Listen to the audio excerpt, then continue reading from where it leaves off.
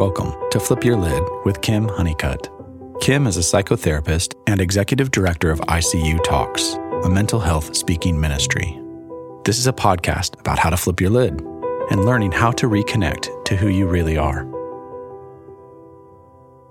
Okay, everybody, I'm so excited about our guest today. I can't believe she said yes. She must not know who I am because she said yes to hanging out with me for the next hour. And I know that y'all are going to learn so much from her. Her name is KJ Ramsey, and you probably already know who she is. She's the author of This Too Shall Last. Now, somebody who spent years in AA to always hear This Too Shall Pass in an abusive way.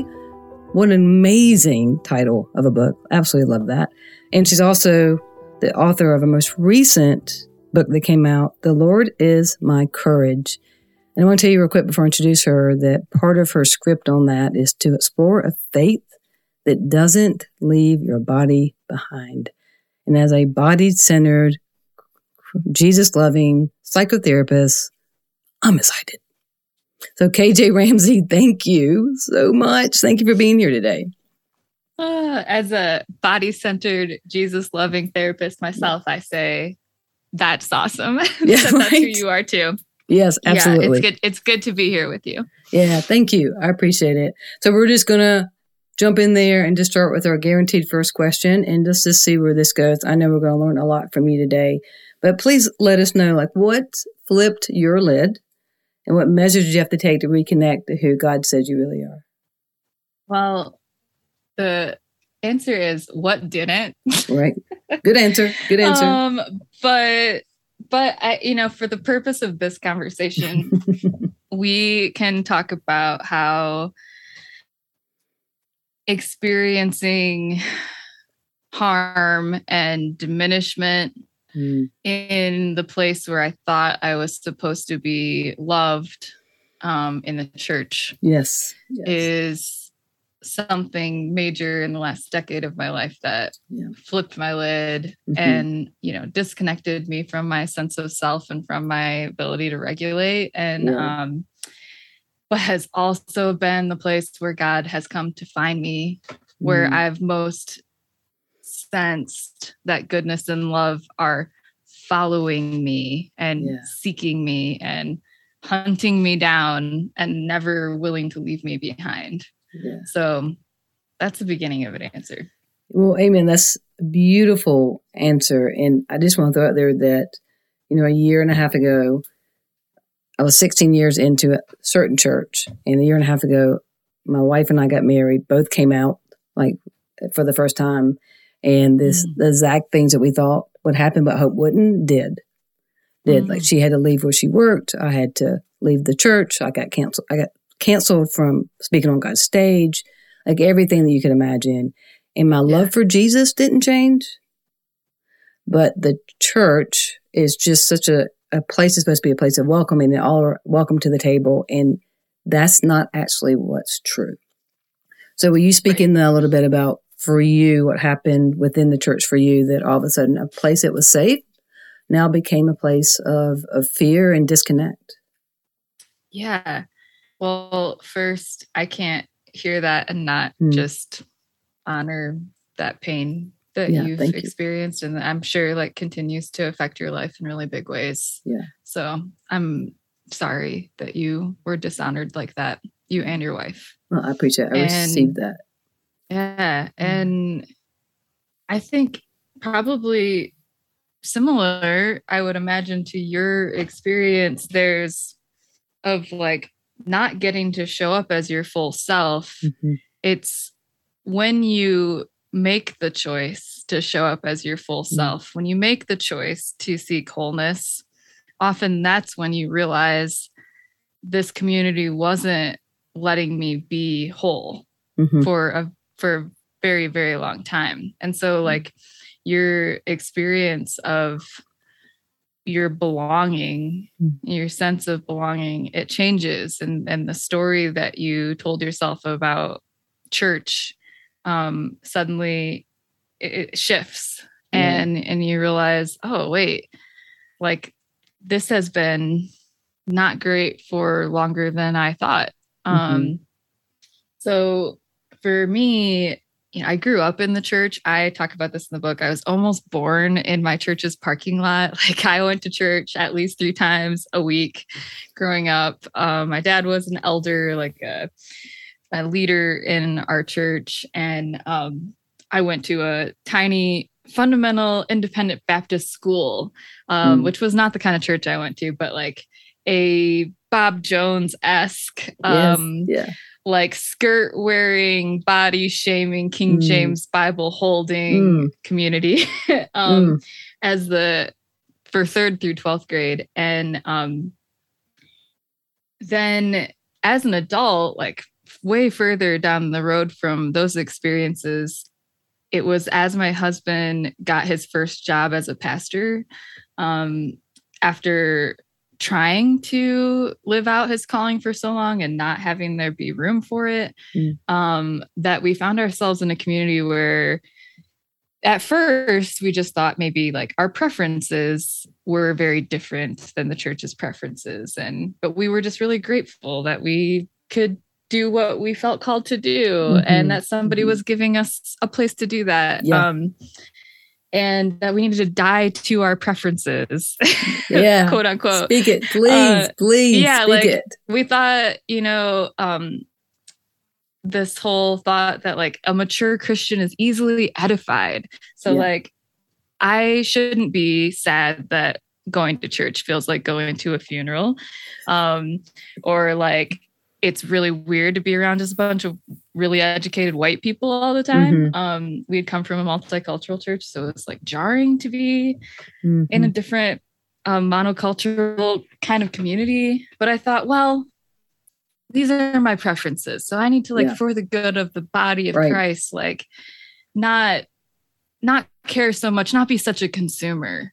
Right. And turns out years down the road, looking back after way more domineering behavior had happened from our lead pastor, and there's yelling had happened, and shaming of my body and just all sorts of things that I detail in the book.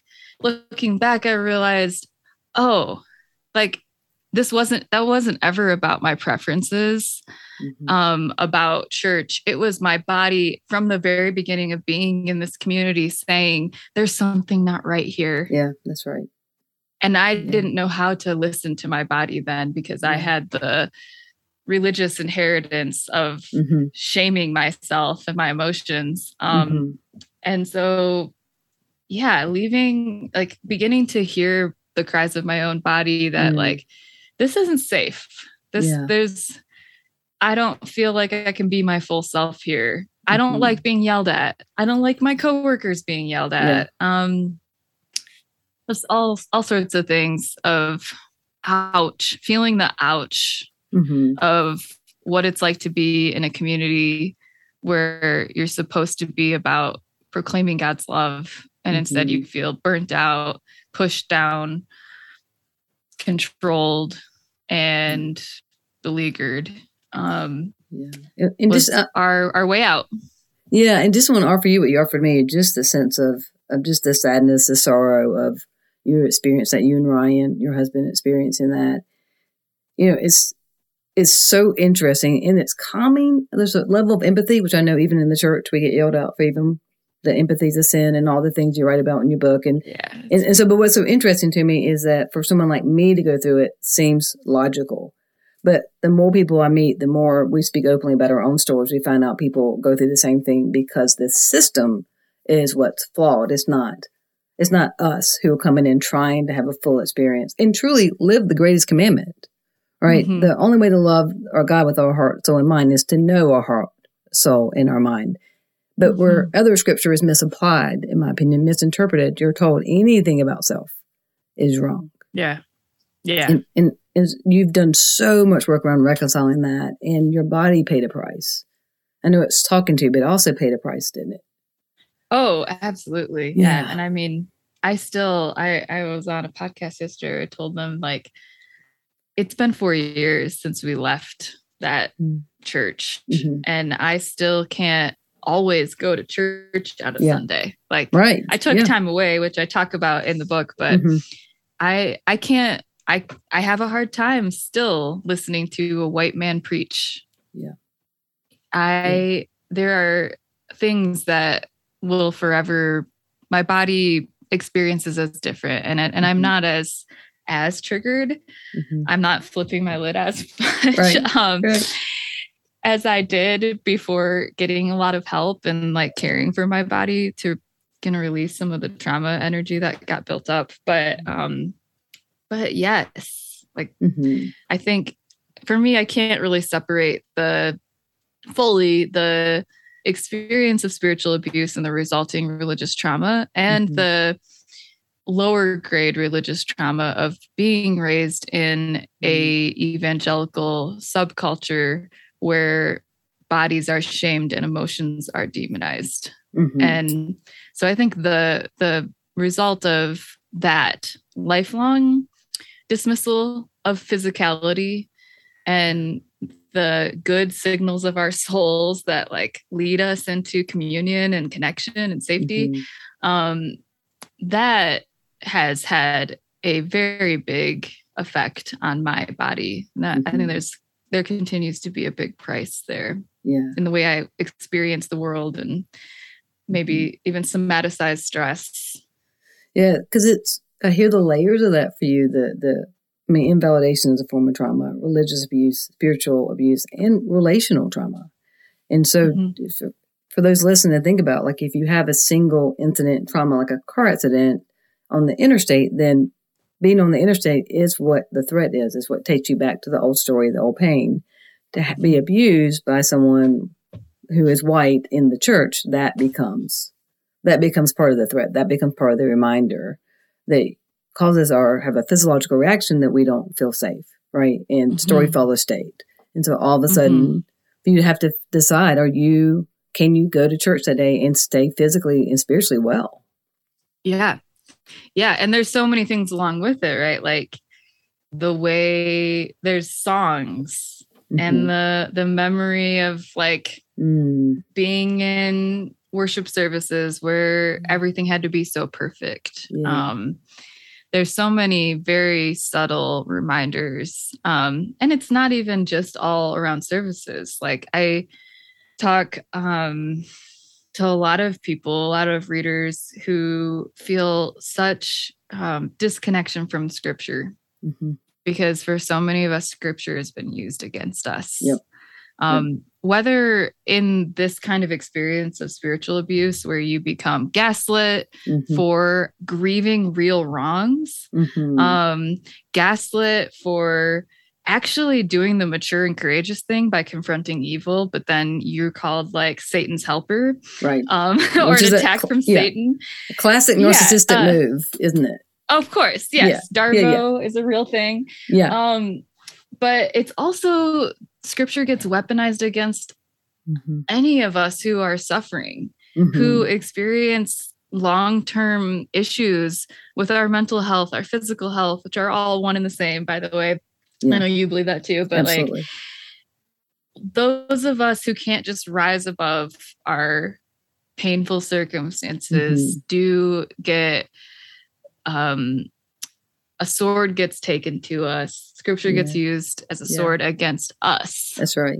And so reading the scripture, dwelling in it, spiritual disciplines too, these can all become things that no longer feel safe to us. And we have to like find our way into safety to honor these bodies that Christ cared enough to die for. That's right. And so it's everything I think gets affected by these experiences. Yeah. Will you talk a little bit about, because you're not in the church as much, but doesn't take away from your relationship with God. It's so obvious from your postings, from both of your books that I've read, like that you are in an intimate, beautiful, very real relationship with God.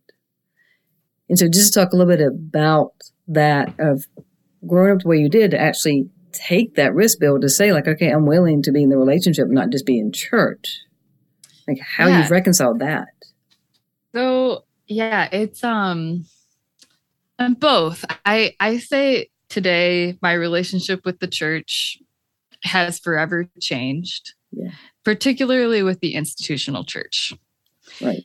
However, I still believe in the union of Christ and the communion of saints. And I believe that I am part of the body of Christ, whether I go into a building or not.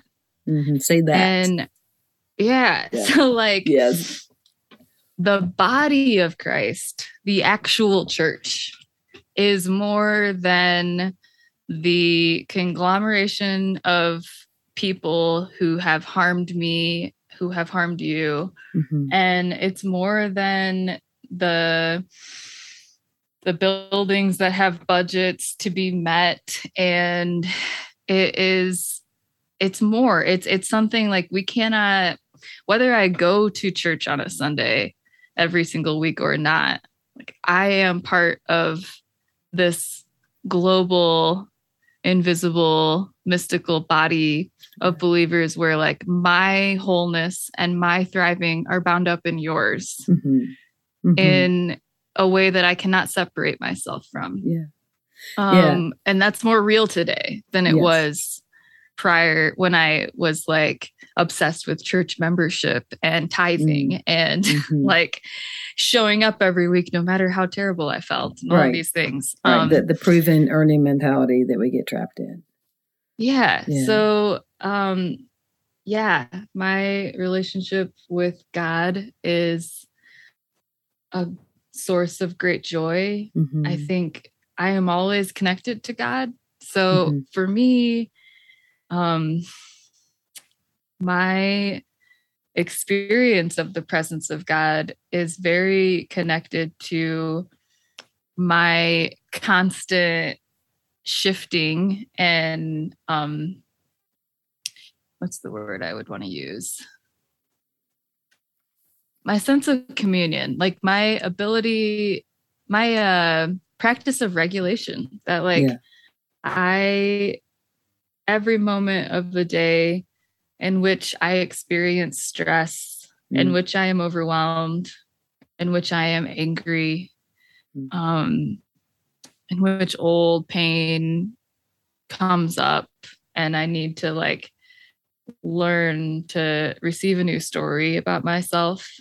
These are all moments in which there's no separation for me between honoring my body and what she's saying and receiving God's grace and presence within me that I can then also like express to others.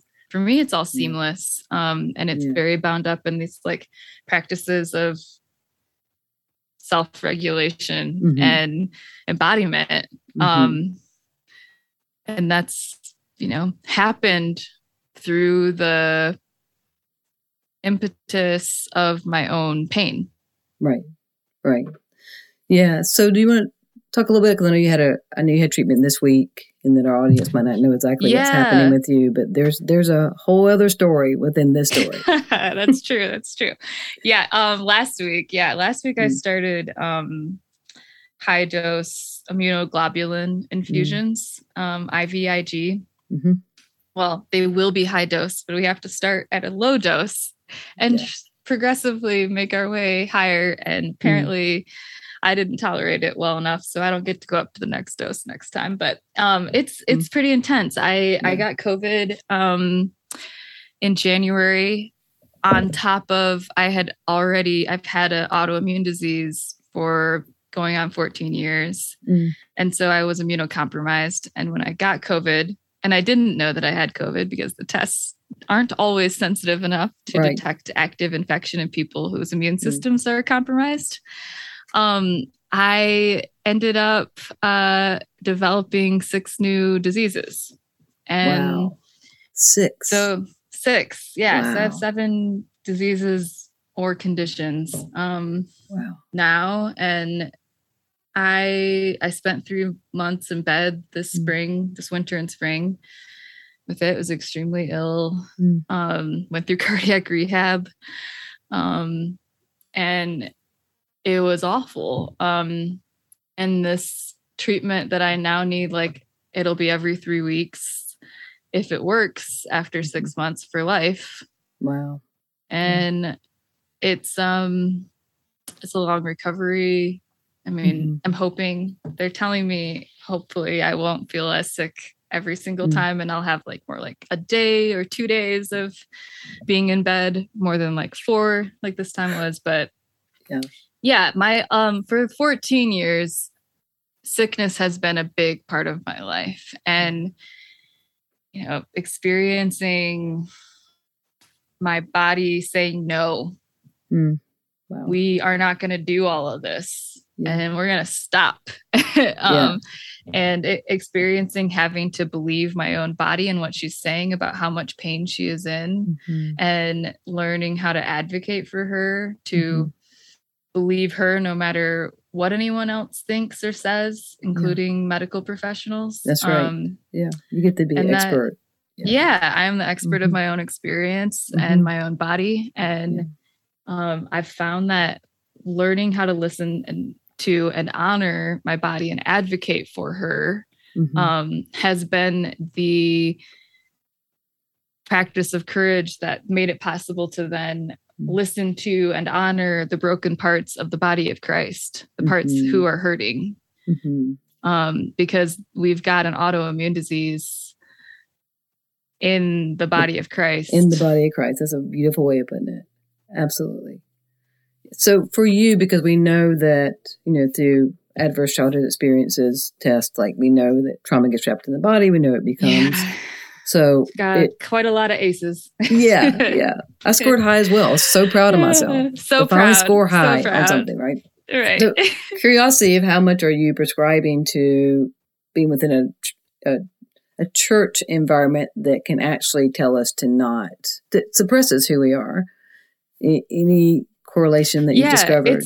I think it's a very mysterious, complex interplay. So for me, we've got, just as an example for those listening, we've got complex childhood trauma, including sexual abuse. We've got generational trauma handed down. We've got just the general like evangelical religious trauma of the lack of attunement around our emotions and like goodness, kindness and care around the physical and emotional life of a person. And then, you know, as an adult, we have the spiritual abuse and religious trauma that is very compound. And in my family, there's tons of autoimmune disease on both sides of the family. And we have a lot that's wrong genetically. But when it comes to autoimmune disease, a lot of genes become expressed when activated by trauma or infection. And like infection activated these new diseases in me this winter and spring. Basically, my answer is it's all so connected. And I don't think that it is a coincidence that there is so much unresolved trauma over the generations of my family, and that a lot of us are really sick.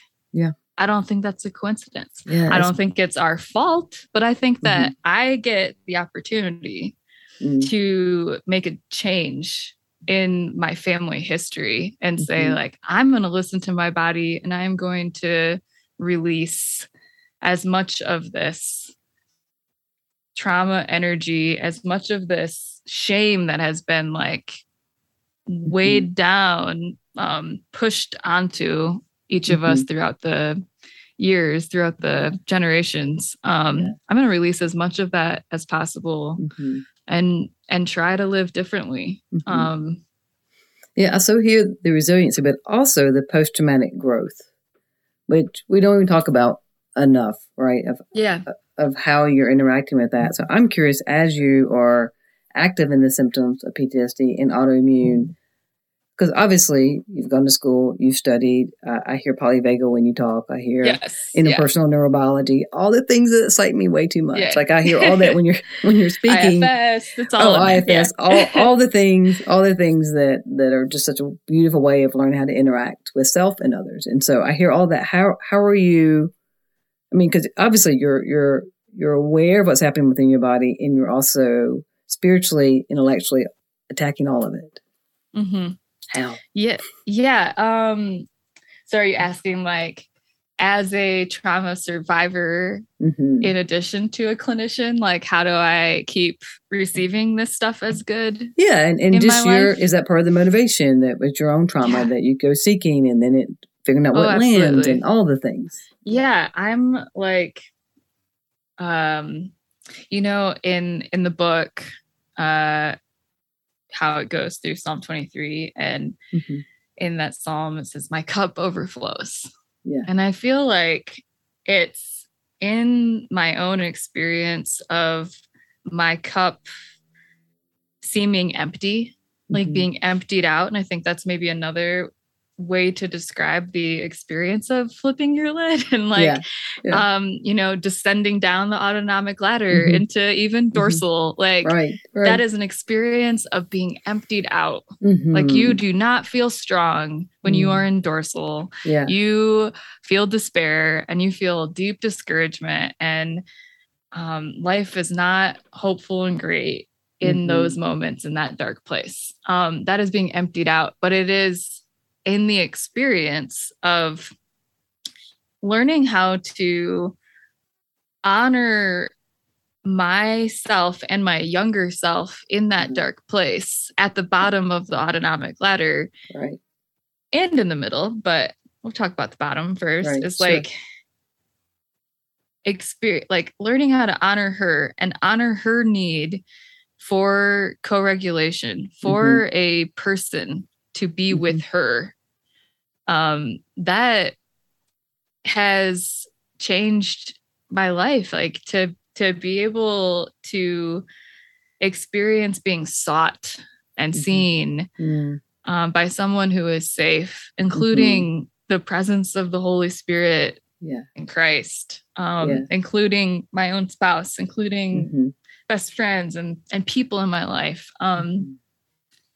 I get to experience over and over, because I am a trauma survivor, because I still I travel the length of the autonomic ladder more than maybe the average human being.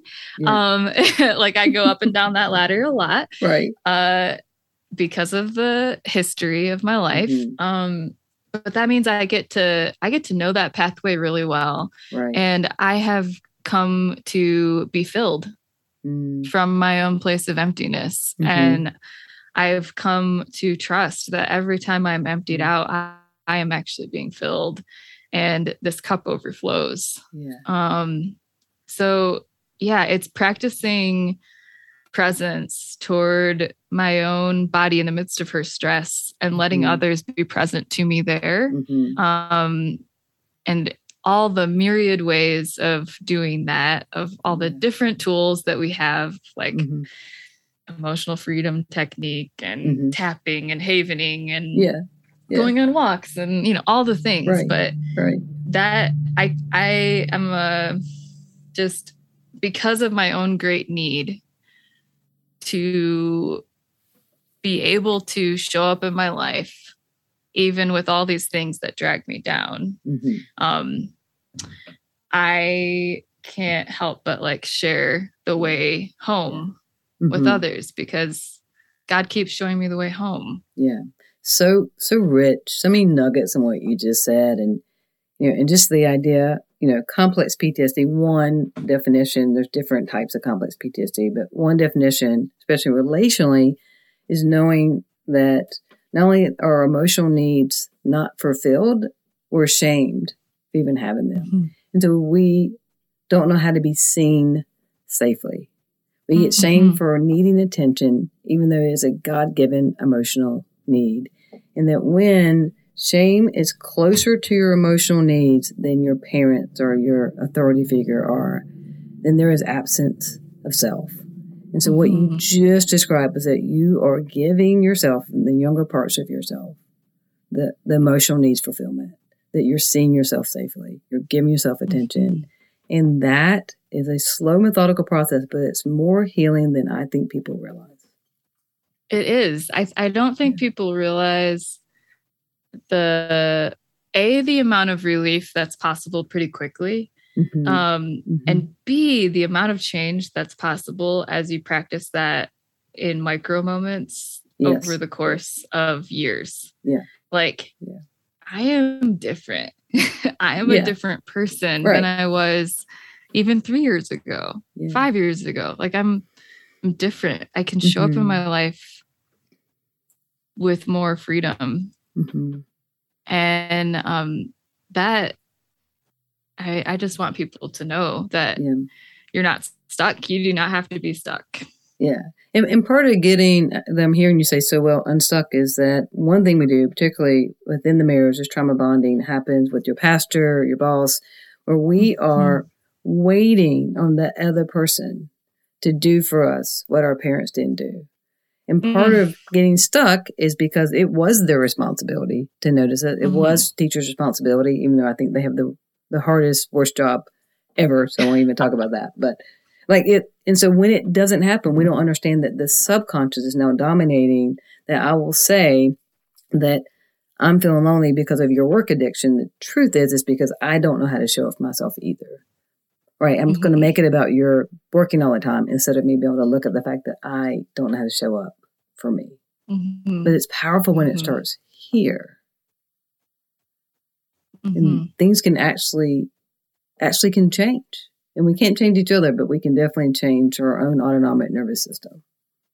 Yes. Yeah, we can. And I think what's both beautiful and challenging is that we need each other for that. Yes. To change the autonomic nervous system. So like, I think that's where I feel quite humbled by readers because I hear from so many people who ask some variation of, but how do you find people who are safe? How do you, you're saying co-regulation is essential to like rise from the bottom of the ladder to the top, but like, how do you find someone who's willing to do that for you? How do you make friends like this, et cetera, And I feel so humbled by that very honest question. And like, it is such a common question. I get this all the time. I'm curious what you would say to the like, other than obviously our first answer is like, go to therapy, with a trauma-informed somatic therapist. That's but like, no, I love you asking that of me. So it's part of why I started ICU Talks 8 years ago, which is a mental health speaking ministry. Like we meet monthly. We've created community for people that they are encouraged to come in to be raw and vulnerable and share about their walk with the Lord, and that they are bipolar, that they do think about taking their life, that they struggle on a regular basis. We call ourselves like the more of a misfit you are, the more like that we will ask you and surround you. And part of why I started that is because I've been sober for 27 years, but I found more honesty and integrity in an AA meeting and more permission to be authentic in an AA meeting than I did in church. And so I wanted a place where people who otherwise would never be asked their story to tell it. And so that's part of it too, is really whether it's Celebrate Recovery or finding resources. But for us here in our area, that we started a ministry so people are allowed to come in and no one says, oh, you're on medication. Why didn't you just pray about that? And that wouldn't happen here. The other part of that, too, is epistemic trust. It's really knowing to find somebody that when they share with you and you question what they're sharing, that they're okay with that. That you can decide yourself what's relevant and irrelevant instead of being around someone who tells you that you're not allowed to mistrust. Because a lot of us have a lot of distrust and have hypervigilant or hypervigilant trust, right? So find somebody, like find somebody that when you say, they say, that doesn't make sense to me. And they go, oh, well, good, because that's not supposed to then. Let's talk about this instead. Like, I think those are characteristics that I want to be around. Yeah. Yeah. I love that. Yeah. Anything you would add to that for your answer to it?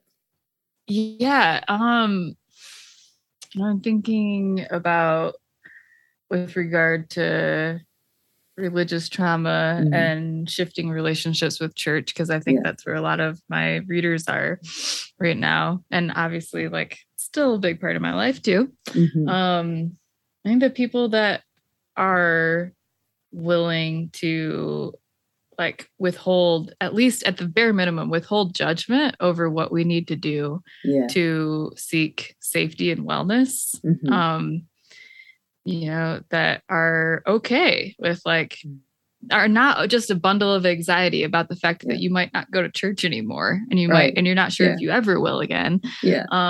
But can still like have enough trust within themselves in God, that God holds you together no matter what. So they don't have to micromanage your life to get you back in church so that you will somehow be okay. That maybe like God's doing a new thing in you and you remain part of the body, whether you're going to a building or not. So I think a lack of anxiety when we do share what we're needing to do to take care of ourselves is a great indicator that like this person has some measure of trustworthiness. That's so good. To hold our stories. That people aren't looking away. I mean, just like body cues of like when you do decide to share something, that they're willing to still meet your eyes while you're telling this hard story. That if they fall into the very natural but frustrating instinct to be like, well, what did you do to contribute to that dynamic? Like, or defensiveness about the church, or defensiveness about a leader that you're talking about who harmed you, that they're able, if you are like, hey, like, I feel like you don't believe me. Or I feel like you're trying to like defend the church right now. And that's not what I need from you. If they can actually change course, like, you know what, you're right. I don't really know how to talk about this, but okay. Like that's trust, that's safety. That's so true, the dismissiveness. And actually, so my book is called But Your Mother Loves You, because my mother abused me, and I started sharing it with people. They would say, but she loves you. And I already had that abuse, that abuse and love were coupled, that fear and love were coupled because of my attachment style. And then they just reinforced that of being hit and screamed at and chased and all that was love. And today I know that means that they were in their old story, so they couldn't see me. They couldn't escort me into a new story. Right. And I think it's so much about being around people who are open to having a new story, and that you are called to be a new creation. I can't hear the same script, the same sermon every Sunday and be a new creation.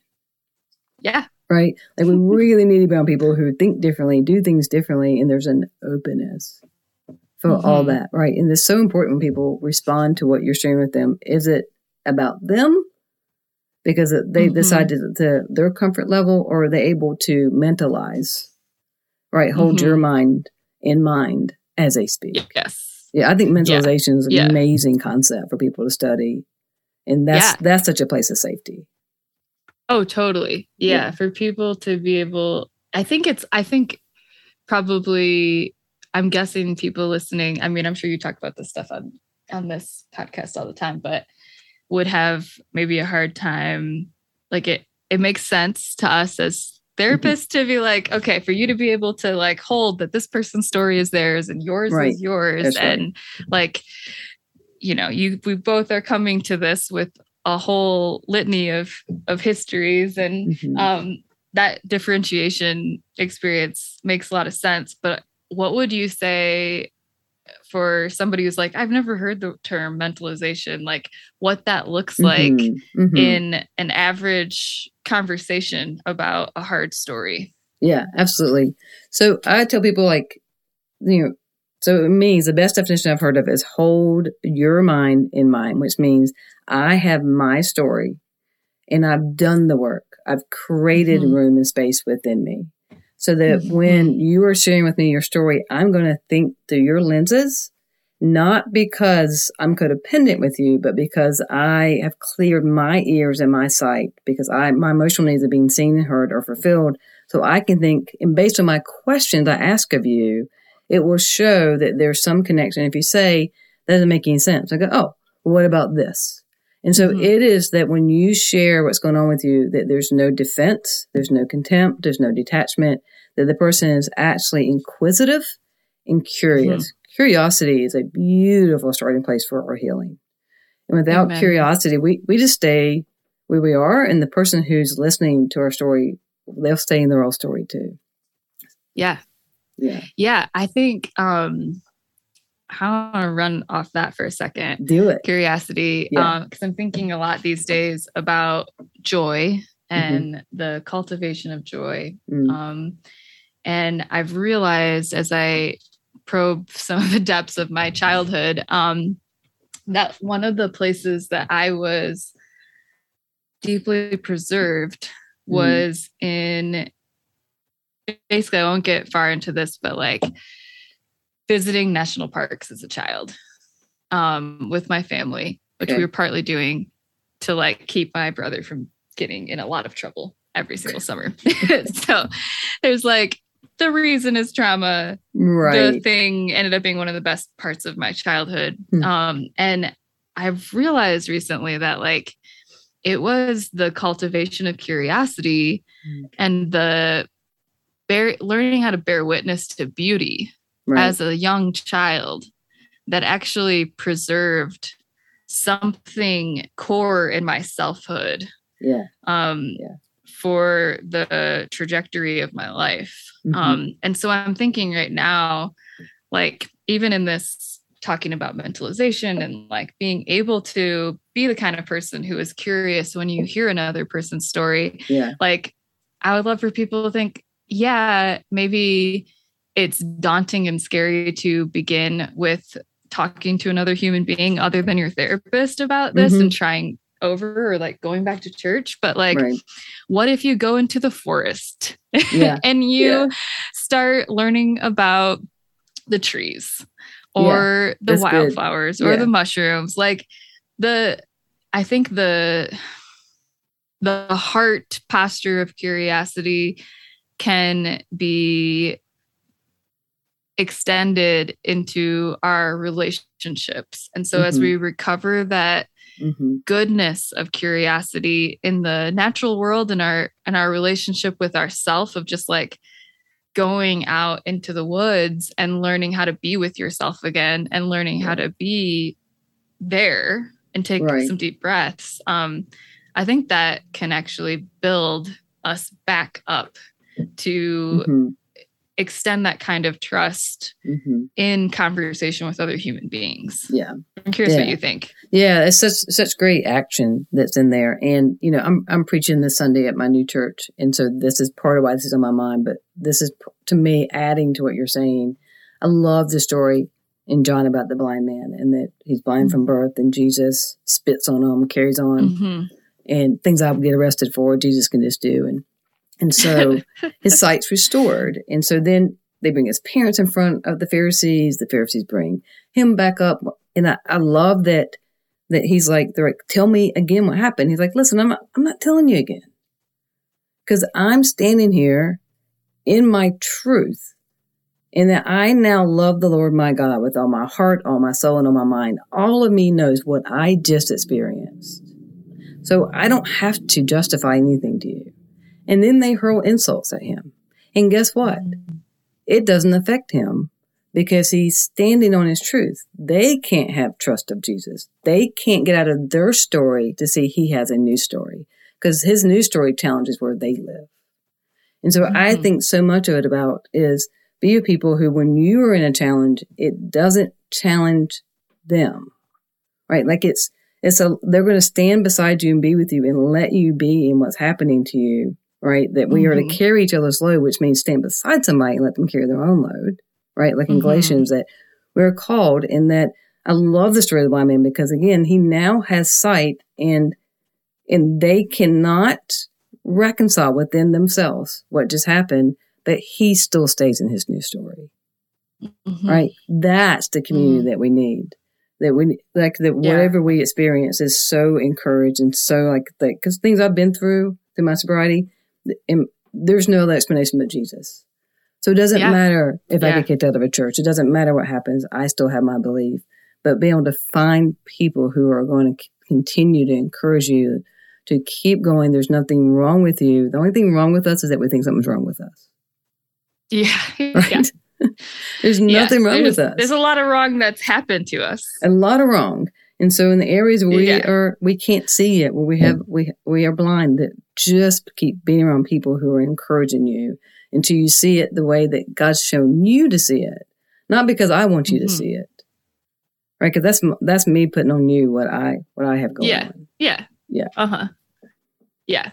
But no, God so delights in us. Right. And that's just the attunement, the delight that he delights in us. And we can't hear that enough because what we've heard too much is that God is angry and punishing. Yeah. Which is not true, by the way, everybody. Spoiler alert. It's not true. It's not true. Right. It's bullshit. It's right. So I have a friend named Sarah, and she is what I call a holy atheist. And so we've been friends for a long time, and she's incredibly intelligent and amazing. And she recently, her son at age 20, I've known him since he was 5, he died from mental illness, June 2nd. And so she, of course, immediately contacted me and told me. Soon after that, probably a few weeks, she sent me information from a young woman named KJ Ramsey.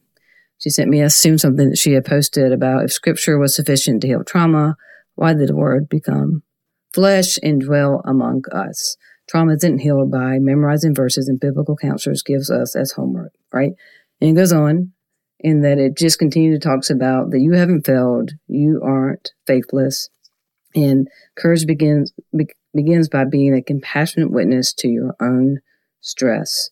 So, and it's fairly long, so I won't read all of it, but I assume that you posted this, and that this this spoke to her grieving, wounded heart. Like she can see God in this, and she can't see. She made this a beautiful post about people kept saying, "I'm praying for you." And she's like, "Stop saying that to me. I'm not a believer." But that spoke to her. That helped her heal a little bit. Wow. I'm pretty much just speechless. I'm really glad that met her and honored her experience too, and what she saw happen. And I want you to know that for many reasons. One, that I know that you are doing the internal work and it's externally coming out and helping other people. And I know there's days that it's difficult to get out of bed, and just to know that what you're doing through your writing, through your speaking, through hanging out with me, all the things you're doing, that it is for the body of Christ, even for those who choose not to be in the body of Christ, even for them. So great work. Thank you.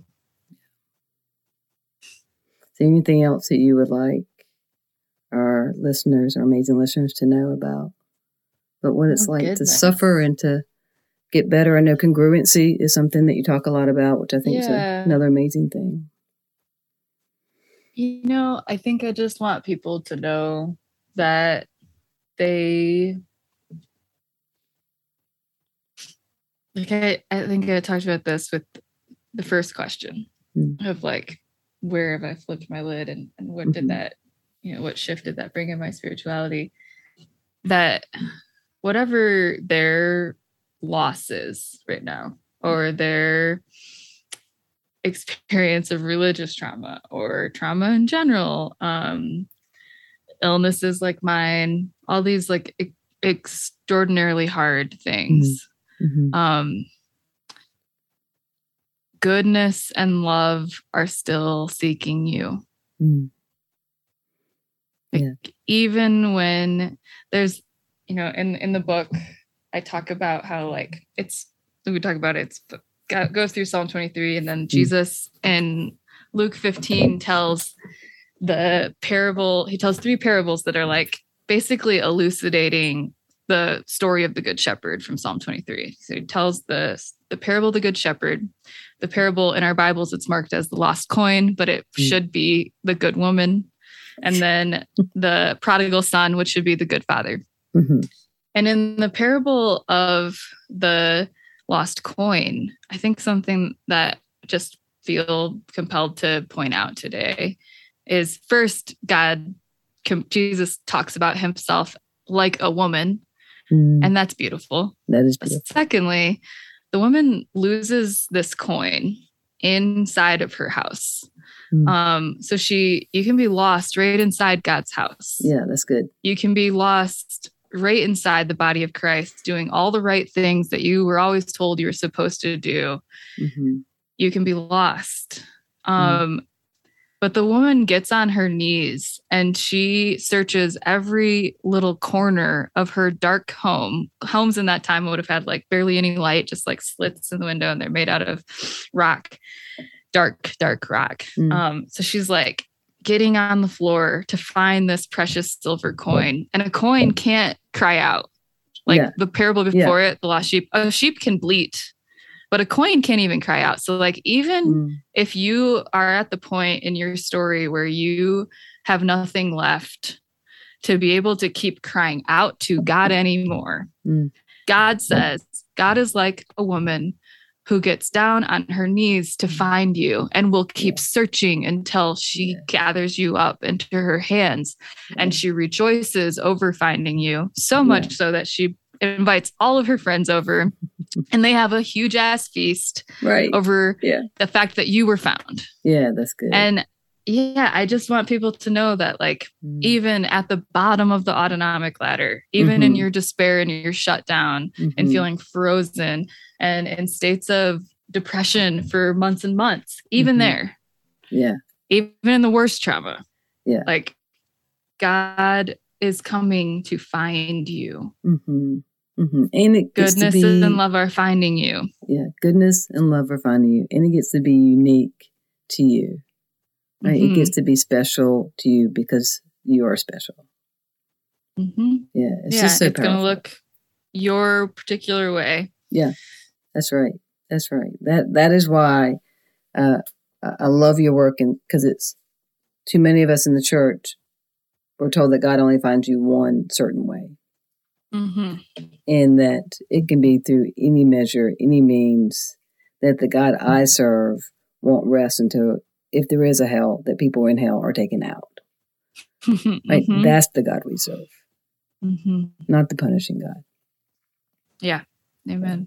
What's before I'm gonna put you in the hot seat, but before I do that, what's next for you? Oh, what's next? Yeah, what's next? Well, there's one thing that's coming up next that I haven't like put on the internet yet, but we could, I could talk about it. All right. I do need to like share it eventually, because I have a book coming out in January of poems and prayers. It's called The Book of Common Courage.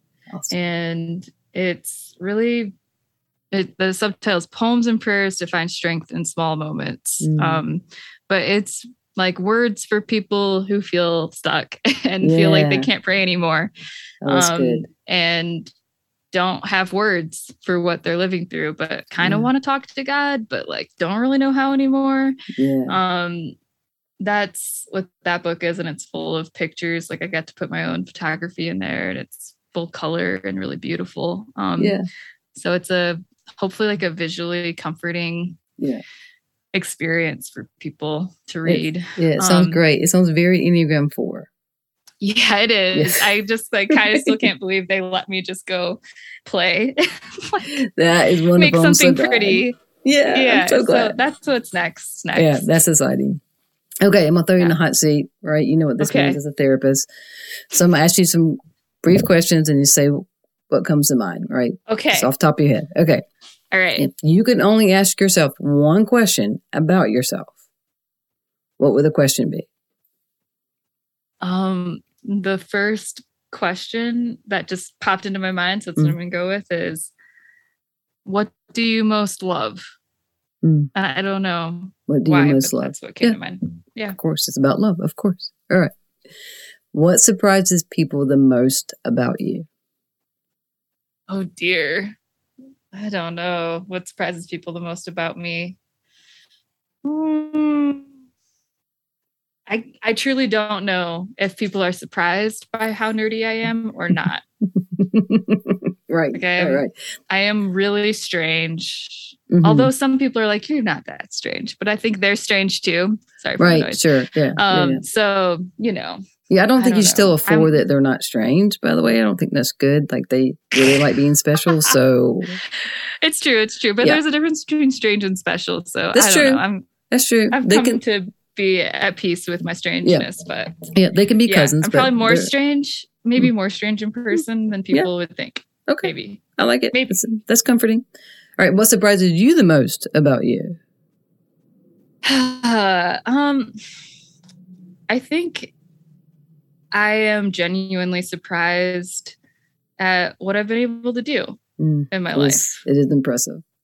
I'm just sometimes when I think about the amount of days that I'm sick or like hard shit that's happened, and then I think about what I've been able to do. I'm like, gosh, I'm thankful. Yeah. Because this doesn't add up. Like it shouldn't. I shouldn't be able to like get these books written, or see clients still, or all these things. So I just feel really grateful, and I remain surprised that there's like always. I feel like my life is like a walking like Jesus feeding the 5,000 experience, which I know sounds a little like pompous, but I just show up with a little bit that I have, and somehow Jesus keeps making it into more than enough. And I'm like, really? Okay. That's cool. Thanks. That is amazing. I'll keep giving you my little bit, Jesus. Right. All right. That's amazing. Okay. Last question. What does your playlist reveal about you? Oh, man. Well, I am very mood dependent on music is probably what it reveals about me. There's currently on my Spotify, like recently played Quite the Mixture from Remy Wolf for dancing out my feelings to help myself regulate. Right. And just also to be a weirdo because I like weird dancing. I'm a terrible dancer. To like a classical playlist to I am obsessed with Brandi Carlile, so there's always a lot of Brandi going on. Yeah, I listened to a ton of Brandi while I was writing this. But that is awesome. Yeah, I think it reveals that I change my mood with music. Yeah, or I go deeper.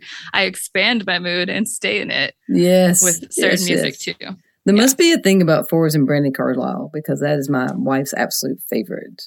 Oh yeah, yeah. There's something. She must have a lot of emotion in her music or something. She really, really does. Yeah. She's a 1, which surprises me, but I see it now. But she's a 1. Right. So she's got that 4 connection. So it's so there. Yeah, it's good. Hey, well, thank you. I know you're super busy. I appreciate you just being so generous with your spirit and your knowledge and most of all, your heart with our audience today. You too. Thank you so much. So y'all please find her on Instagram, follow her, check out her books, go to Amazon. And grab her books, and to know in January, you're some of the first people to hear that in January a new book is coming out. So, to all of you that listened, I know you heard many things today that helped you reconnect to who you really are, and we'll see you next time. Thank you for listening to Flip Your Lid with Kim Honeycutt. Please subscribe, rate, and share. You can find Kim on Facebook or Instagram at KB Honeycutt. To get an autographed copy of Kim's book, visit butyourmotherlovesyou.com. Remember, no matter what, treat yourself well today.